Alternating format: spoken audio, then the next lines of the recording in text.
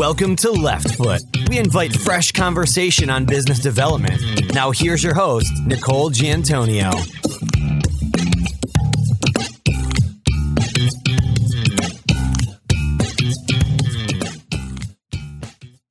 Hello, listeners. It's Nicole Giantonio, the founder of Left Foot, and I'm here to announce that our 12 audio-based business development challenges are now available. 12 practical, execution-oriented steps to predictable success. Part of the Left Foot GPS Growth Practice Solutions for Business Development. Go to leftfoot.com GPS for details.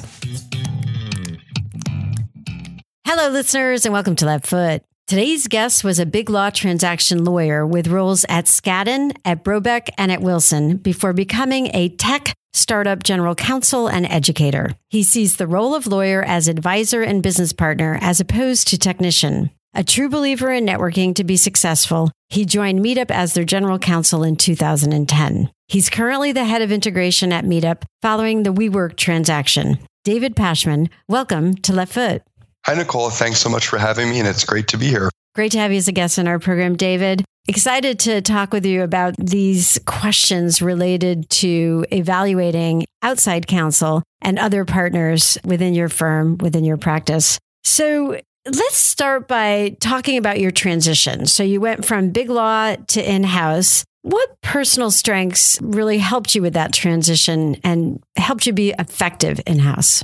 Sure. So I think from my perspective, it's really a combination of two things. I think first, I've been successful because I've been able to effectively communicate with a whole bunch of different types of people. When you work at a law firm, you're dealing with other lawyers, either at the firm or in-house for the most part, that all have similar background that you do, and you all speak the same language and you understand things and you have a common frame of reference. But transitioning in-house, I knew that I would be working mostly not with other lawyers, but with almost exclusively non-lawyers, whether they're salespeople or marketing people or engineers or product managers or people on the finance or HR team. And so it's very different than speaking with other lawyers because you can always go back to, my first year law school class and remember this concept or that concept. And so I found that something that was really important to be really successful was being able to effectively communicate with a variety of different types of people and specifically to explain complex legal issues to business people and make them understand why they should care. And then secondly, I think to the extent that I've been successful in being a good business advisor, it's because I'm comfortable making decisions based on imperfect information. In other words, I can translate the maybes that are the common answers of lawyers into a yes or a no without eliminating all of the variables or the uncertainties or collecting 100% of the information that everyone might like to have. Great response. And of course, both communication and that ability to work somewhat in the gray area. Exactly.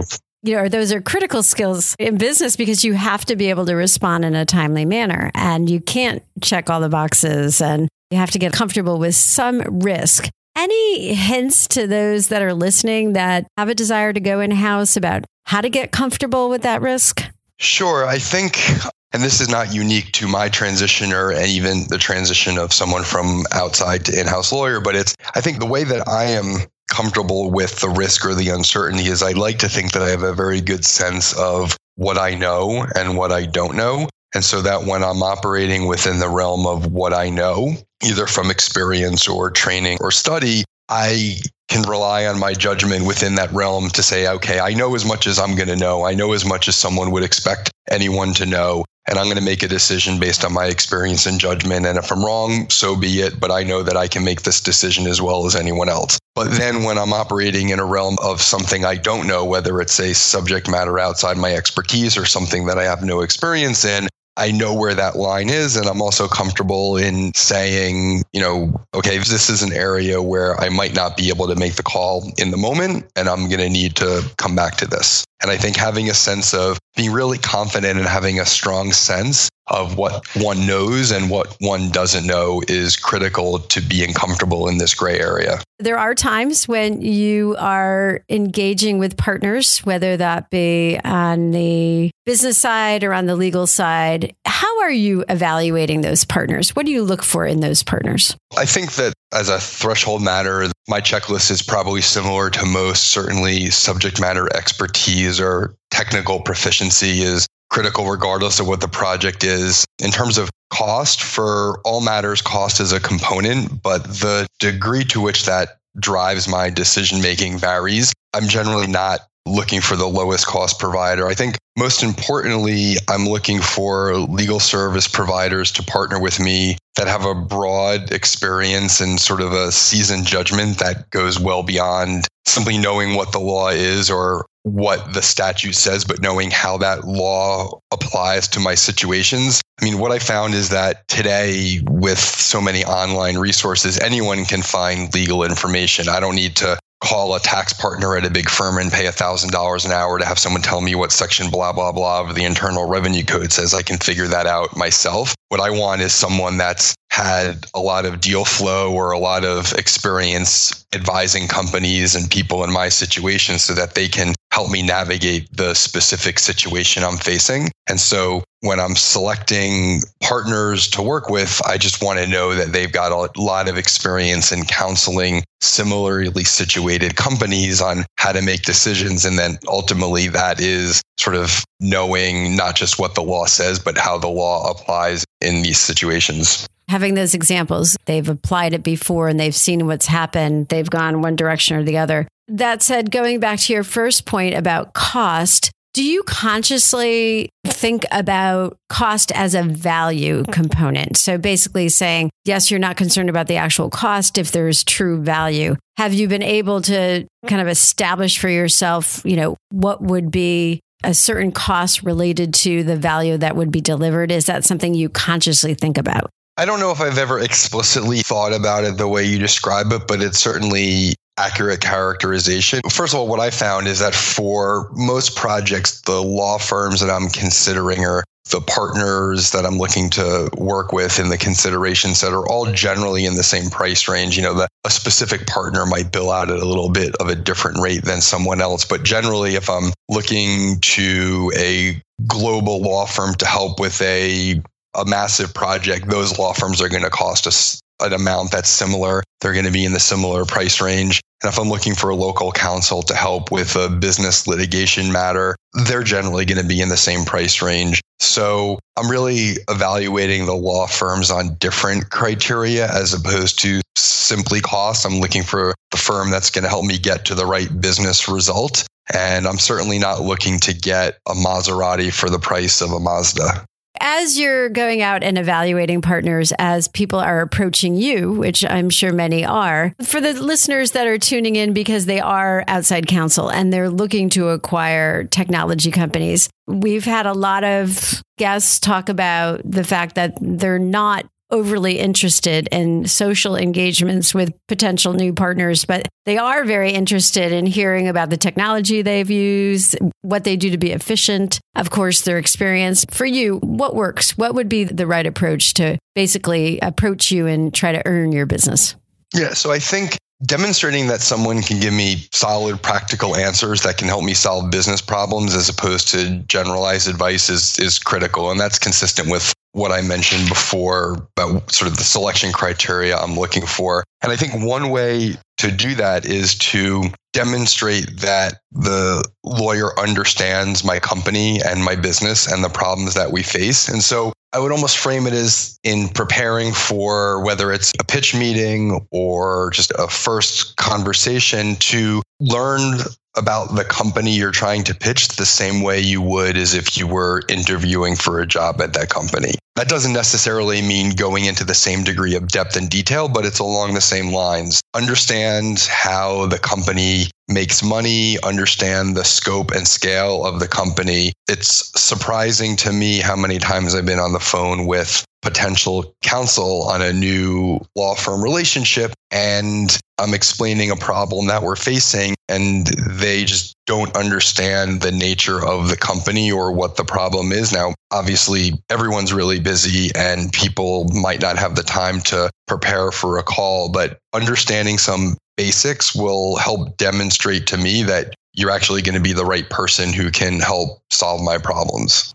Absolutely agree. I have to say, I feel that people who have not spent, especially because we have computers in our hands, we have a lot of access to technology. And if someone hasn't done the basic research, it's really, to me, it's frustrating. Yeah, I mean, I think a lot of times I've been on calls, and I guess I don't want to presume too much, but it seems to me that, and this is certainly a general statement, doesn't apply to everyone I've spoken with, but people seem to think that the decision-making criteria is going to be based on things like how many years they've been a partner, or the CV on the website and all the articles that they've written for law journals, or maybe their deal sheet. But that stuff's not particularly persuasive to me for the kinds of problems that I want solved. And so just understanding that someone's going to be able to assess the situation and understand what's going on and sort of drive to the point really quickly is a lot more important than an impressive firm bio page, which seems to me what a lot of people often rely on, because they'll get on the phone and they would not have thought about what the situation is or understand what the context is. And then they'll just sort of talk generally about their experience. And that's not particularly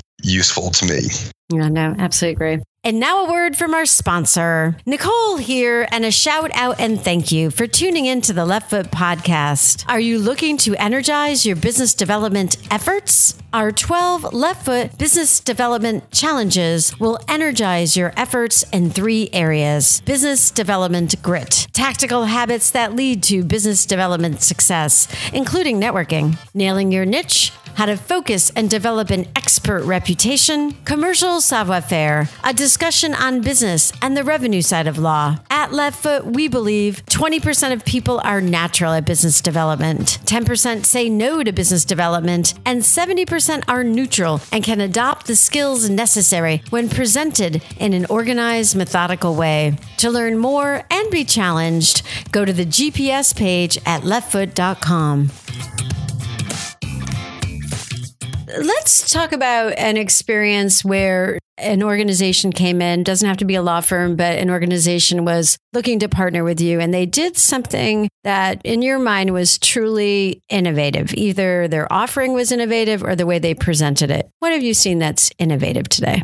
So I think one of the larger projects that we were looking to partner with service providers for, both law firms and technology providers, was on the readiness for the new European privacy laws, the GDPR, which goes into effect in May of 2018. And so in anticipation of this, we began a selection process to work with both outside counsel and technology providers. And we started with about 6 firms and then narrowed it down to 3 on the law firm side. And there were some technology providers. And so I don't think that this is necessarily innovative, but what the people that ultimately won our business did was, again, it goes back to the first principle that I was talking about, it focusing on the specific problems, is that they really learned our company and they showed to us that they could understand and scope the issue and help us make the right risk-adjusted decisions. And then surprisingly, on the technology side, where I would have expected the service providers to be more innovative, I was basically served up stock marketing materials that didn't really answer any of my questions. And so from my perspective, I'm not looking for anything particularly, innovative on the technology side. I'm just looking for someone that's going to partner with me and that's going to help solve my problems. And because at the end of the day, that's really what people in my position want.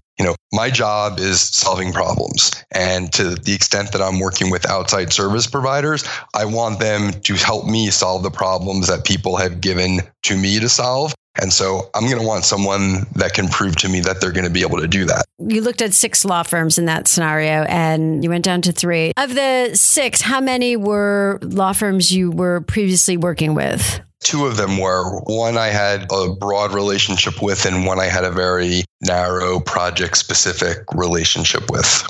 And of the 3 that were narrowed down, were any of the original ones that you had previously worked with part of those 3? Yes, one of them was. So they possibly knew your organization a bit more, or you had had past experience with them.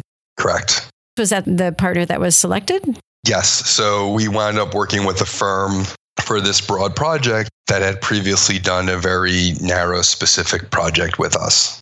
Was there something specific about them having worked with you that made a difference? Were they just more familiar? Were they able to hit on points that were more important to you, that maybe something they probably could have gleaned from research, but based on working with you previously, they knew this was what you expected? So I actually don't think so. I think there was nothing that they wound up knowing that someone else couldn't have figured out. Ultimately, what drove the decision was that I had worked well with the team, and they proved to me that they could communicate effectively with me and that they could provide the right risk-adjusted solutions. So with the GDPR compliance project, this is something that a lot of companies are going through. I would think that, almost any company that operates in Europe is going through some degree of a readiness assessment. And so what a lot of firms are doing is creating templates and tools and one-size-fits-all solutions. And certainly tools are important and they're efficient because you shouldn't be recreating the wheel every single time on each client's dime. But what I found through the project is that a lot of firms are looking to maximize volume by just taking the same approach across a wide range of different situations. And that was something that I was very cautious of, because it would not be very useful for me if the firm came back and told me, here are the 500 pages of regulations and here are all the ways that you're not complying. What I want is a firm that's going to work with me to say, what are the ways to prioritize your compliance and your enforcement risk areas, and how do you best allocate resources in those areas rather than just a laundry list of all the things you need to fix. And the firm that I eventually chose was the firm that I thought could most effectively do that. Right. Could be that partner could help you really prioritize and take on this problem. And I ask that question because a lot of firms feel that incumbency is a significant differentiator. And sometimes it is. In this case, you did pick a firm that you were working with, but it sounds like it was more about the fact that they were able to communicate well with you. They had established a rapport with you that was based on delivering as solution. Exactly. And it wasn't, when I mentioned that their ability to communicate well with me was important, it was more that they communicated to me that they understood my situation and that they could help most effectively guide me through the morass of the GDPR. So there were plenty of other lawyers at other law firms that I had worked very closely with that I liked and that I knew well and that we could certainly communicate. But when it came time to this project, I just didn't feel like they really got it. They were trying to basically apply this generalized approach that they're using for all their clients. And I didn't believe and I didn't feel and they didn't convince me that they were going to be able to effectively tailor those solutions to the situation that we were in. And I'm not suggesting that everything needed to be bespoke, because while we might be different than other companies, we were not in a unique situation. It's just that we needed to be differentiated from every single other client. I wasn't necessarily demanding a bespoke suit, but I at least needed it to be tailored to us. You had an expectation that they were going to assist you. That's why you were going to outside counsel. They would be getting to the specifics at some point in their solution. Absolutely understood. So on the tech side, just to spend a minute there for our folks that are listening in that are selling legal technology solutions, we've heard from CLOC members from major tech companies. So Google, Yahoo, Cisco, Microsoft. Technology vendors come in and talk to them and don't truly explain what their technology does. They make an assumption because they're a tech company that they don't have to fully explain it, or they're not clear in their explanation. And the comment we got from Mary O'Carroll at Google was, very often people will come in and she'll give them the 10 minutes to present their solution, and she doesn't know what they actually presented when they leave. On the tech side, similar challenges? Is it more about communication, or when you're making decisions, you're not seeing things, or maybe you are seeing things that would change your business? So that's an interesting question. I've not been in the situation very frequently where someone is trying to sell me a solution and I don't understand what it actually is. And I'm sure that happens. The reason I've not been in that situation is because the way technology solutions are brought into the legal department or the business operations department is generally I or somebody else identifies a problem that we have, and then we go looking for the solution. We generally don't spend a lot of time listening to people pitch solutions to us that we haven't been looking for. So we're certainly approached often, and I see about a dozen emails a week of people trying to sell me a solution. I'm sure there's a lot more that never make it past the spam filter, but I'm generally not paying too much attention to those. Rather, it's sort of working the other way where we identify a problem, whether it's, cap table and equity management or contract management or collaboration, and then we go looking for the solutions. No, that makes sense. Absolutely. And of course, that's likely a better use of your time than really evaluating what's out there that's not addressing a problem that currently exists. You're in an organization that is running lean from a legal staff perspective. I'm assuming that as you look out in the market and you do partner, as we spoke about earlier, you're very conscious of how you're spending your time. And then, of course, your budget. Let's talk about the change that's occurred in the industry. There's been so much attention to ensuring that your organization isn't experiencing risk. Are there non-lawyers that you can bring onto your team that can assist with that? Are there more compliance professionals that you can bring in at a lower cost? And are there technologies and partners out there that would allow you to be more effective with your legal spend? Is that part of your world? Is that something that you're held accountable to first? And then second, are you spending time saying, I want to be more efficient with our legal spend, and these are the forward-looking things we could do with it? Absolutely. So a couple different components to that. You mentioned having non-lawyers do some of the work. And specifically, that's something that we've done on the content side of things. So Meetup is an online platform that hosts a lot of user-generated content. And so we have policies and guidelines, and there's a lot of work in terms of ensuring that the activity and the content on our platform is in line with our mission and our policies. And while we don't moderate and review all of the content, and we certainly don't screen it before it's created, we do want to make sure that we're keeping a careful watch on what's going on our platform and also responding promptly to any complaints from members. And so we have an integrity team that does that work. Now, when I started 7 years ago, that was something that I spent a lot of time doing, and then eventually built up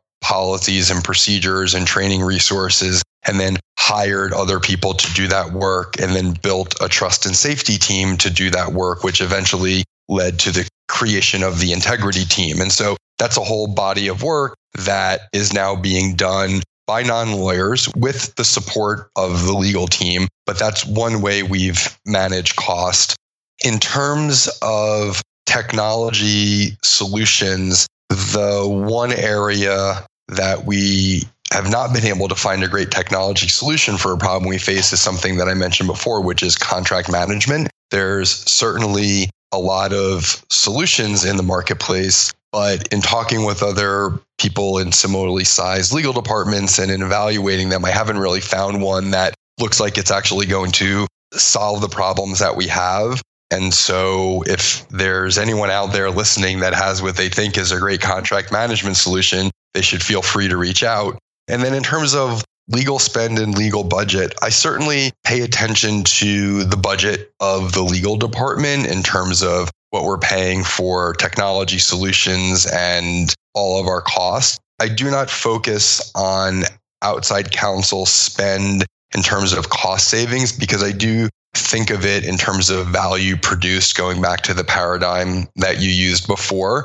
Outside counsel are my partners in helping me solve problems. And fortunately, I've had the experience of working with people that are very effective in doing that. And so I'm looking to find the best solutions and not necessarily the cheapest solutions. And so the approach that I've taken is to certainly try and get budgets for projects, to set expectations so that I know ahead of time if there's something that is going to be significantly more expensive than we anticipated.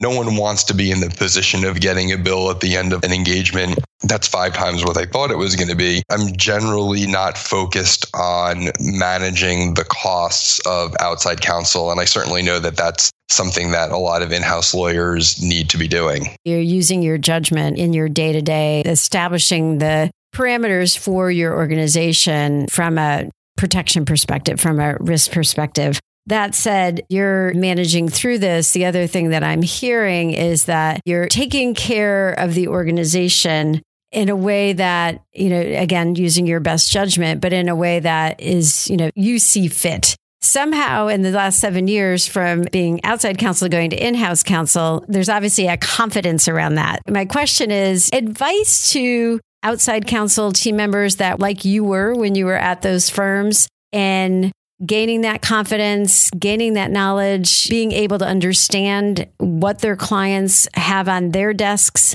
being able to understand what they need to do to be a good partner. Any advice you would give those outside lawyers looking for your business? I would say they should spend time with the business people that they are hoping to become their clients. And that's very similar to the advice I give students in my law school class. I tell them, so I teach a class at NYU Law School, and down the block is NYU Business School. And I tell all my students that they're going to have plenty of friends who are in the law school, but they should walk down the street and go make some friends that are in the business school, because it's amazing how differently business students communicate and think and envision the world compared to law students. And I think that carries through after graduation into the real world. And so for lawyers that are thinking about how to most effectively win business, develop clients, and eventually win the trust of the business decision makers at clients, I think being able to understand how they think and sort of what their world looks like is really important. And the best way to do that is spend time with them. Some lawyers get to do a secondment at a client. I think that would be great. If your listeners are already practicing law, then it's probably not an option for them to sort of rewind the clock and spend a year working somewhere in between college and law school. But anything that one can do to understand more about how business people think and sort of what their day looks like and what their challenges are, I think is really important. And that's more so true for people that are looking to get early stage clients. I mean, if someone's looking to pitch business to in-house lawyers at Google or other large companies, well, that's effectively the law department there, the legal department there is effectively a single client law firm. And so maybe there's a little bit more alignment than what I'm describing. But I've certainly observed that law firm lawyers act and think very differently from business decision makers. And I think in-house lawyers sit somewhere along this spectrum, depending on the individual and the role in their company. And a lot of business decision makers have a visceral negative reaction to lawyers. And so if a lawyer wants to connect with a business decision maker and win them as a client, I think they need to avoid triggering that reflex and learn how to communicate with them and connect with them and learn what's important to them. One of the things that the company Axiom Law has done is they've partnered with McKinsey to come in and establish a mini MBA program for their lawyers. So that, of course, if you think about the Axiom model, they have a lot of lawyers coming from a lot of different places, right, that work within their model. And they wanted to give them a baseline of business education. We've debated on Left Foot whether formal business education is needed or maybe just an interest. So that's interesting and certainly something that I would have found valuable when I started practicing. And I know a lot of law firms also do that as part of onboarding or first or second year training. What this McKinsey mini MBA sounds like and what the training programs at law firms that I'm familiar with are, It's really the substantive knowledge, whether it's accounting or marketing or other things. And I think what I'm talking about is a mindset and a way of viewing the world. Even on a conference call full of lawyers, that's very different than a conference call full of business people in terms of the way people orient themselves towards making decisions, or just even something as simple as whether there's a specific recap on next steps, ownership of action items, and things like that. I mean, so many times I've been on a call with a lot of lawyers where you end a call that lasts 60 minutes and no one knows what they're supposed to do or what the next steps are or what was resolved. And that's just something that is an anathema to more action-oriented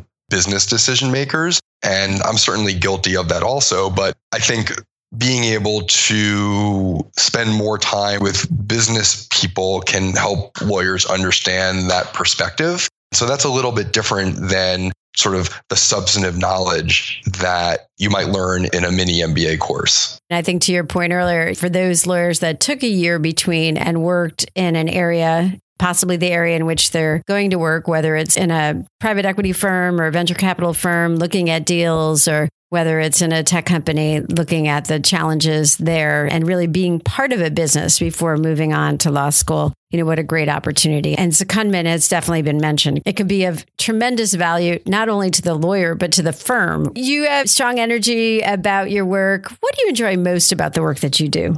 The thing I enjoy the most about what I do is the company that I get to do it for and the people that I work with. Beyond that, it's the mission of the company. I mean, what Meetup is trying to do and having great success at doing is doing something that no other online platform is doing. I mean, we're connecting people that don't already know each other yet, but who should. And from those connections, these amazing things happen. And so being a part of that and being able to sort of help support that effort is something that I really enjoy. Great content. David, we appreciate you sharing your thoughts with our listeners. Any last points you'd like to share before we say goodbye? We've covered it all in terms of networking and the way in which I interact with legal service providers or technology service providers. One thing that I'd like to share, which hopefully can benefit at least one person who's listening, what I've learned through my career is that in order to be truly successful, I think you need to really love and be engaged in what you're doing. And there's so many different ways to be a lawyer